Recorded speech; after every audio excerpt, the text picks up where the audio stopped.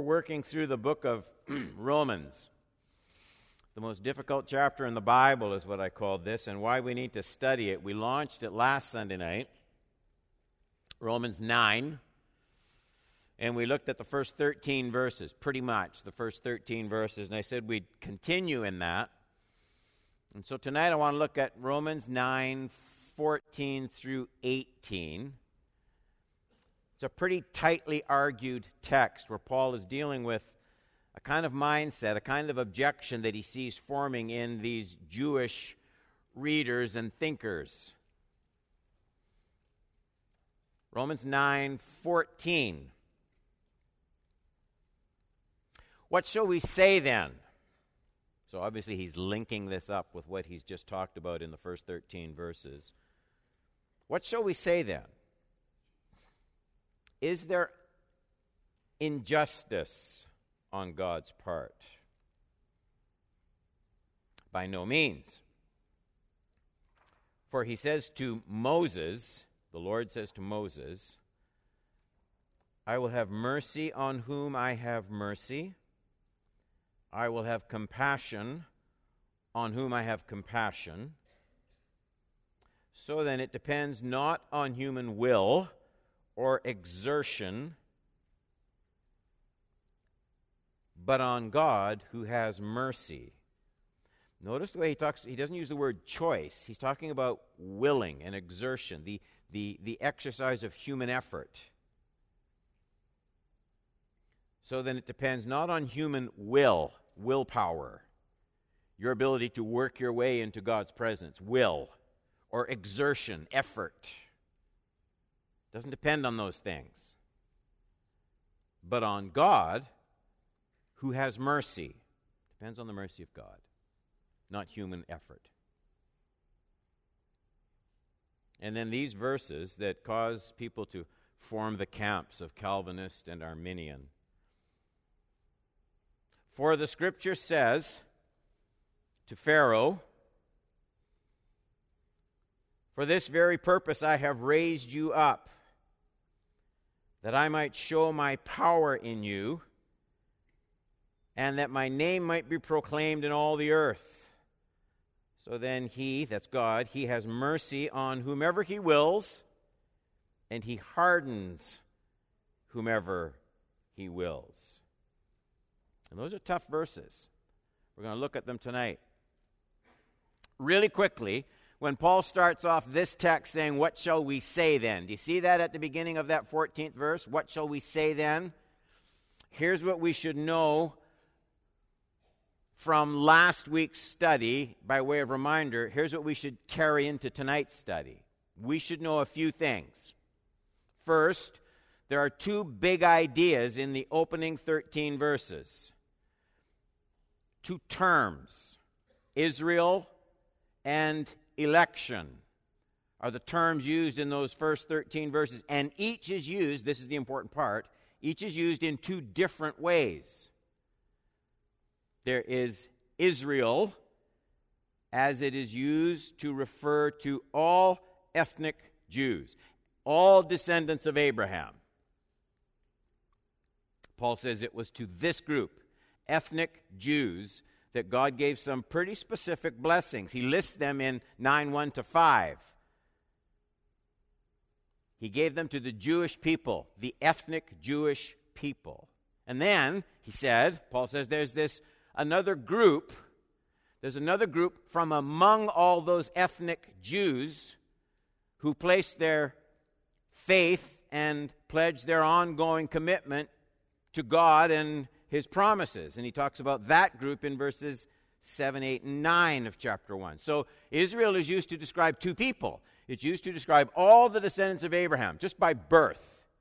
And it's used to describe those who, like Abraham, had faith in the promises of God. That's a smaller group from within this group. And he uses that term in two ways in that 9th chapter. Secondly, that term election.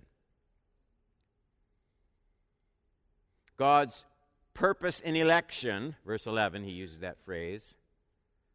It was to show that his blessing would rest on faith in his free promise rather than human effort or ethnic identity or birth order. Jacob have I loved, Esau have got it all backwards. So this Jewish tendency to box God into honoring them just because they were Abraham's descendants. Now, think about it. Don't you see that coming up over and over again in the ministry of Jesus in the New Testament?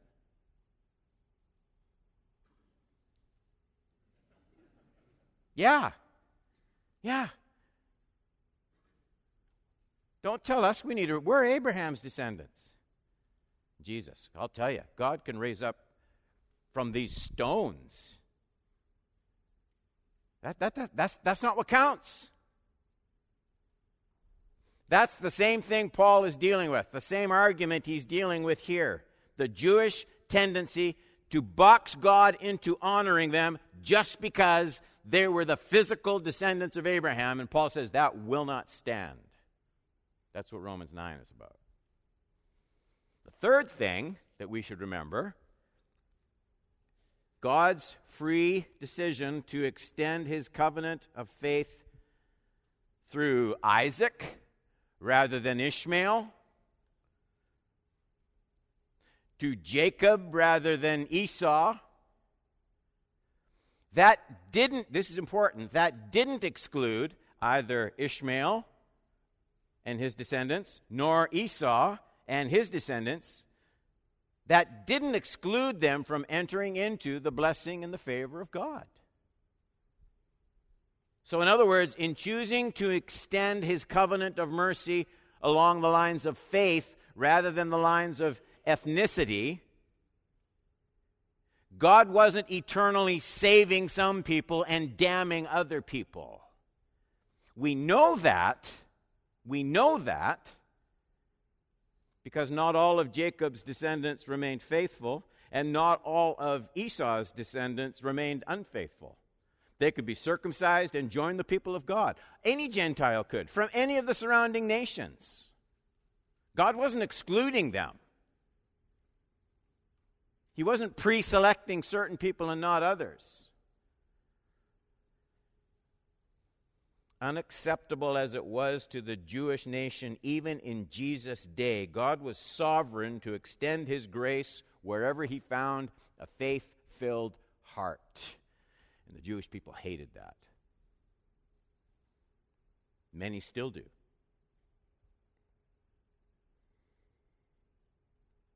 This is so important. Romans 9, in my opinion, is all about the way in which God's covenant would flow, the terms on which it would be received, not about who would be allowed to respond and who would not be allowed to respond. And I know that raises questions, and I'm hoping we'll get to those tonight. Now, on to today's text.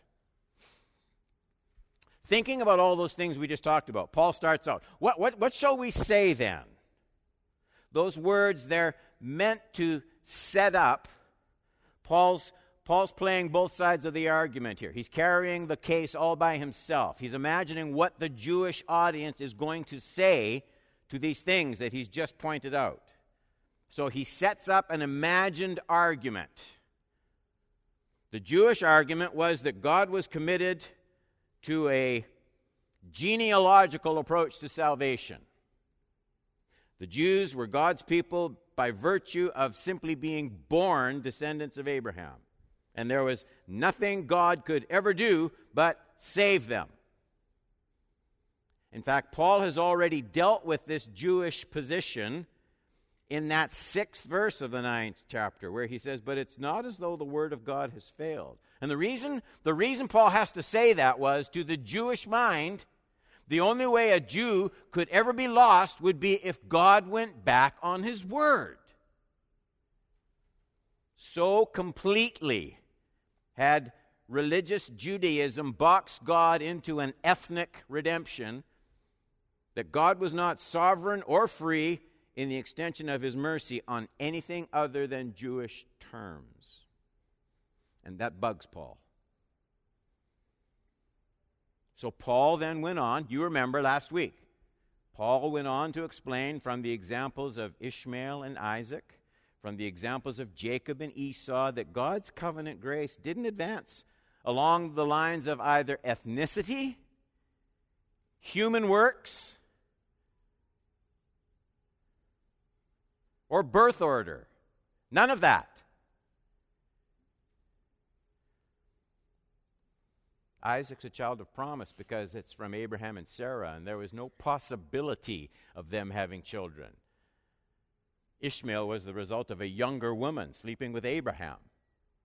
Just what ordinary human beings could accomplish on their own. And God says, no, it has to be through promise. Not human works, not human potential, not human accomplishment. Promise, my work. So God's saving mercy, it wasn't going to be locked into a Jewish religious system. Isaac's birth to barren Sarah and aged Abraham was proof that God's covenant advanced not along the lines of human accomplishment, but along the lines of bare faith in divine promise plus nothing. That's why in verse 8 of chapter 9, this means that it is not the children of the flesh who are the children of God. Ishmael and Isaac both had flesh, but by children of the flesh, he means just human copulation, producing a child. But the children of the promise are counted as offspring. Those words were devastating to Judaism. God worked through faith in divine promise plus nothing, and that concept would never stand unchallenged by the Jewish people who would read Paul's letter. And it's to their obvious arguments that Paul wants to give voice in this text. All right, point number 1. Don't worry, we're quite a ways in. When God responds in mercy to nothing but faith, he is not breaking his word to Abraham. That's an important point. Look at verses 14 through 16. What shall we say then? Is there injustice on God's part? By no means. For he says to Moses, quote, I will have mercy on whom I have mercy. I will have compassion on whom I have compassion. End of quote. So then, Paul says, it depends not on human will or exertion, but on God who has mercy. So the lead question is clearly stated. Is there injustice on God's part? And the reason that's important, Paul isn't introducing a brand new issue in these verses. When he mentions an injustice being committed by God, Paul's going back to the same issue he raised in verse 6, where he says, it's not as though the word of God has failed. So God's word, his promise being broken, and God being unjust, those are the same thing. That's what Paul's talking about. If God's promise isn't kept, then God's lying. That's what Paul's saying. If God's promise isn't kept, then he's unjust. This is the Jewish hotspot. In the Jewish mind, if God is going to justify anyone on any other basis than being a physical descendant of Abraham, then God is a covenant breaker. That's the Jewish mind. He's going back on a promise he made to Abraham. If God justifies anyone by sheer faith in his saving mercy, or if he condemns any Jew, any descendant of Abraham with whom he has made covenant, then yes, in the Jewish mind, there's an injustice on God's part. That can't stand in their mind. And so Paul continues. He says, for he says to Moses, 15, I will have mercy on whom I have mercy. I will have compassion on whom I have compassion.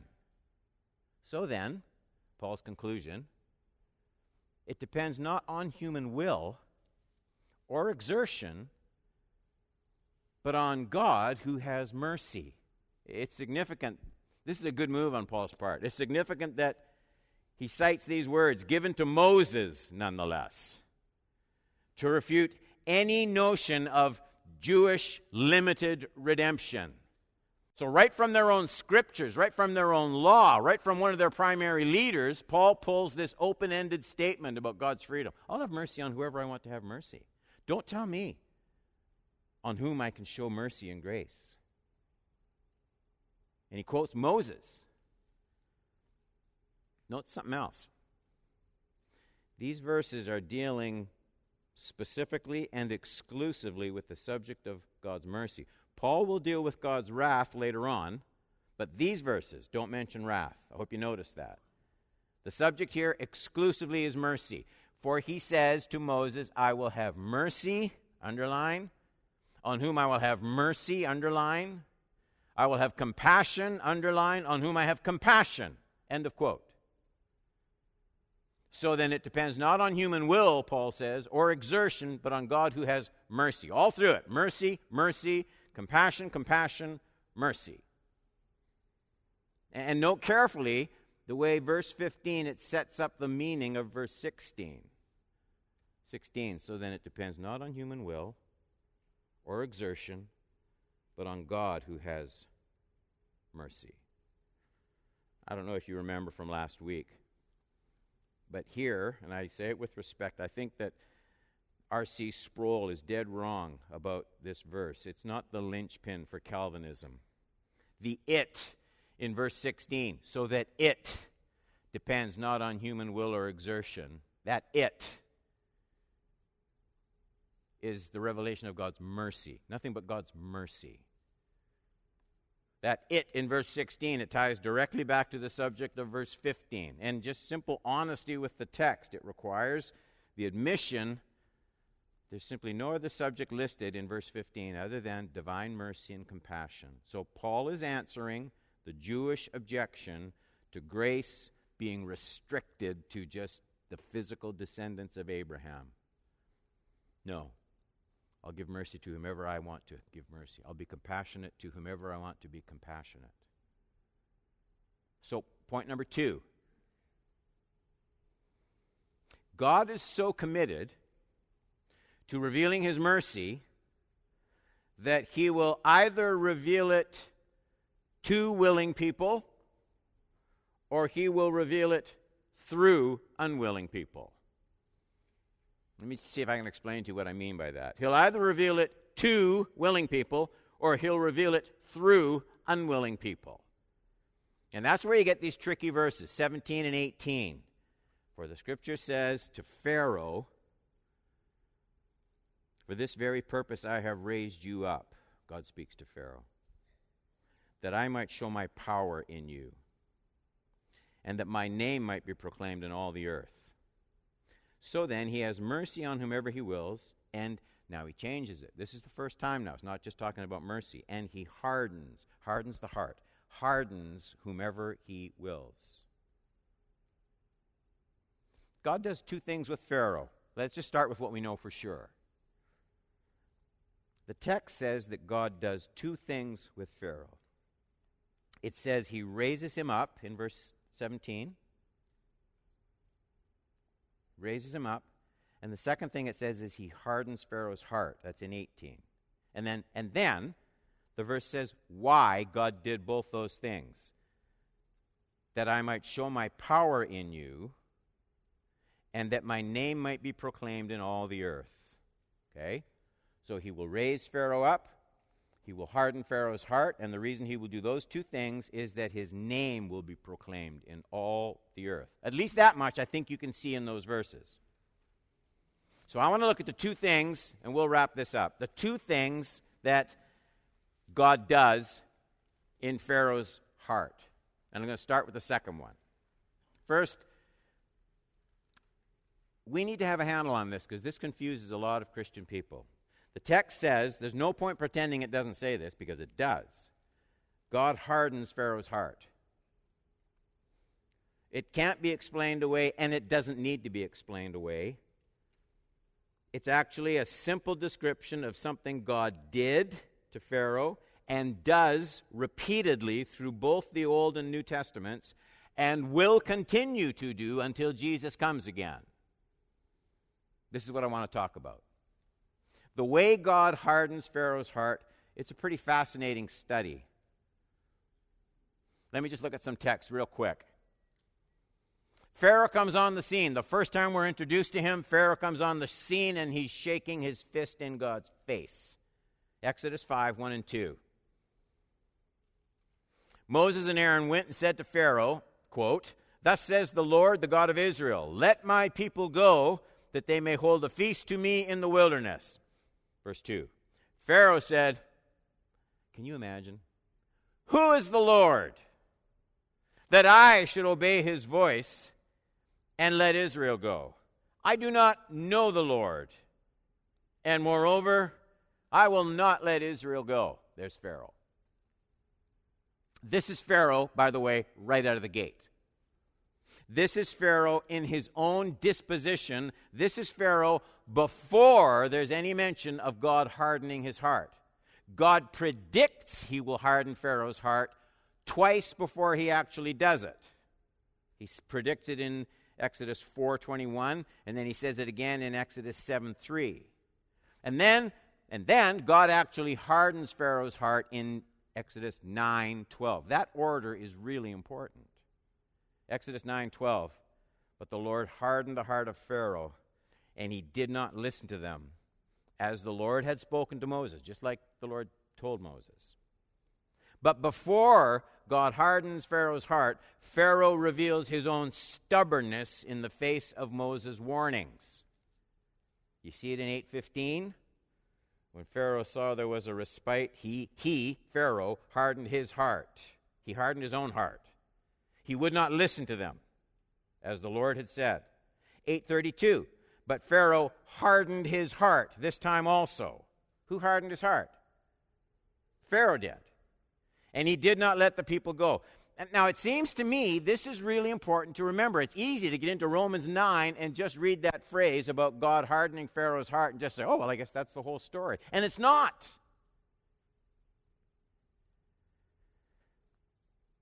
God's hardening of Pharaoh's heart isn't God forcing Pharaoh to do evil. That's important, because while it's one thing to fold arms and say, who are you to question God? It's quite another to deliberately forsake what we know God has revealed about his own character. Look at James 1:13. Let no one say when he's tempted, I'm being tempted by God, for God cannot be tempted with evil, and he himself tempts no one. And you need to bow reverently before God when he states in no uncertain terms, when the Lord states about himself, I don't tempt and prompt people to evil. That's not what I do. But, well, what about it, Pastor Don? Our text in Romans still says God hardened Pharaoh's heart. And I believe he did. And I believe he did it in the same way that he hardens all hearts that are in rebellion to him. Consider Paul's teaching in Romans 1, 22 to 24, and then 26. Listen to these words. Claiming to be wise, they became fools and exchanged the glory of the immortal God for images resembling mortal man and birds and animals and reptiles. Look, therefore, God gave them up. Is that sounding familiar? Like hardening Pharaoh's heart? God gave them up in the lusts of their hearts to impurity, to the dishonoring of their bodies among themselves. Look at 26. For this reason, God gave them up to dishonorable passions. Their women exchanged natural relations for those that are contrary to nature. Look at 28. Since they did not see fit to acknowledge God. That's where it starts. God gave them up to a debased mind. Behold, God hardening hearts. But this is not God causing the initial blindness. This is God fixing hearts in the direction of their choice. It's exactly the way Jesus himself described the hardening work of God in the hearts of many of the Pharisees in his day. You can see it in Matthew 13. Look at how this tricky passage starts out. Matthew 13:12. For to the one who has, more will be given. and he will have an abundance. But from the one who has not, okay, even what he has will be taken away. This is why I speak to them in parables. The one who has not, even what he has will be taken away. The one who chooses to be rebellious, the one who closes his eyes. This is why I speak to them in parables, because seeing they do not see, hearing they do not hear, nor do they understand. Indeed, in their case, the prophecy of Isaiah is fulfilled that says, you will indeed hear, but never understand. You will indeed see, but never perceive. Notice now, for this people's heart has grown dull. With their ears they can barely hear. And look at this. Their eyes, who closed them? They have closed, lest they should see with their eyes and hear with their ears and understand with their hearts and turn, and I would heal them. There's no lack of willingness on God's part. Let me give you one more passage. I just want to show you how this kind of hardening happens over and over again in the Scriptures. It's not unique to Pharaoh. Now let's look at the church age. The church age as it comes to a close. 2 Thessalonians 2:8-12. This is talking about the last days. However you interpret the prophecy, that's a different study. Antichrist and the end time events. However you interpret those things, there's no mistake in this concept. 2 Thessalonians 2:8. And then the lawless one will be revealed, whom the Lord Jesus will kill with the breath of his mouth and bring to nothing by the appearance of his coming. This is when Jesus comes again. The coming of the lawless one is by the activity of Satan, all right? With all power and false signs and wonders. So here's Satan empowering all sorts of signs and wonders. Spectacular things. 10. And with all wicked deception for those who are perishing. Look, because they refused to love the truth and so be saved. Therefore, this is a big therefore, they refuse to love the truth. What happens? Well, God, not Satan, God sends them a strong delusion that they may believe what is false in order that they may be condemned. Do you see God hardening hearts again? So yes, God hardened Pharaoh's heart. And so did Pharaoh. And Pharaoh did it first. And this is how God always hardens all stubborn hearts. I said earlier there were two things God did to Pharaoh. And we spent most of the time here. Hardened Pharaoh's hearts. But the second thing God did, it says he raised him up. Verse 17, for this very purpose I have raised you up. So God had Pharaoh in a very high place of visibility. He put Pharaoh in a place in Egypt such that what God was doing with Pharaoh would be noticed by the world. And it ties in with this third aspect of these verses. The reason God hardened Pharaoh's hearts and the reason God raised him up. Look at the last part of 17. Don't lose me now. The last part of 17. For this very purpose I have raised you up, that I might, read that last part with me out loud, that I might show my power in you and that my name might be proclaimed in all the earth. That's why God did it with Pharaoh. Did it work? Let me read you some texts. Exodus 15, 14 and 15. The peoples have heard, they tremble. Pangs have seized the inhabitants of Philistia. This is long after the hardening of Pharaoh's heart. Now are the chiefs of Edom dismayed. Trembling seizes the leaders of Moab. All the inhabitants of Canaan have melted away. Those are the words Israel sang as they celebrated God's deliverance through the crossing of the Red Sea. The nations heard the name of the Lord. Or look at Rahab. Remember Rahab? Joshua 2. She says to the spies, I know that the Lord has given you the land, and that the fear of you has fallen on all of us, and that all the inhabitants of the land melt away before you. For we have heard how the Lord dried up the water of the Red Sea when you came out of Egypt, and what you did to the two kings of the Amorites who were beyond the Jordan in Sihon and Og, whom you devoted to destruction. Look at the words of the Gibeonites as they sought favor from Joshua. And they said to him, from a very distant country, your servants have come because of the name of the Lord your God. We have heard a report of him and all that he did in Egypt. So, the text says God raises Pharaoh up in that place of visibility. And the reason he does it, the nations. All the nations suddenly here's what God did in Egypt. And the reason they heard of all of that was because of the hardening of Pharaoh's heart. This was God's plan. This was God's plan, raising him up.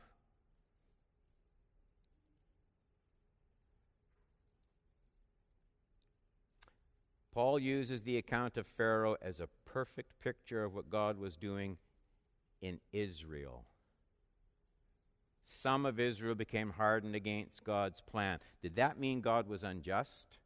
Does that mean God wasn't keeping his word? No.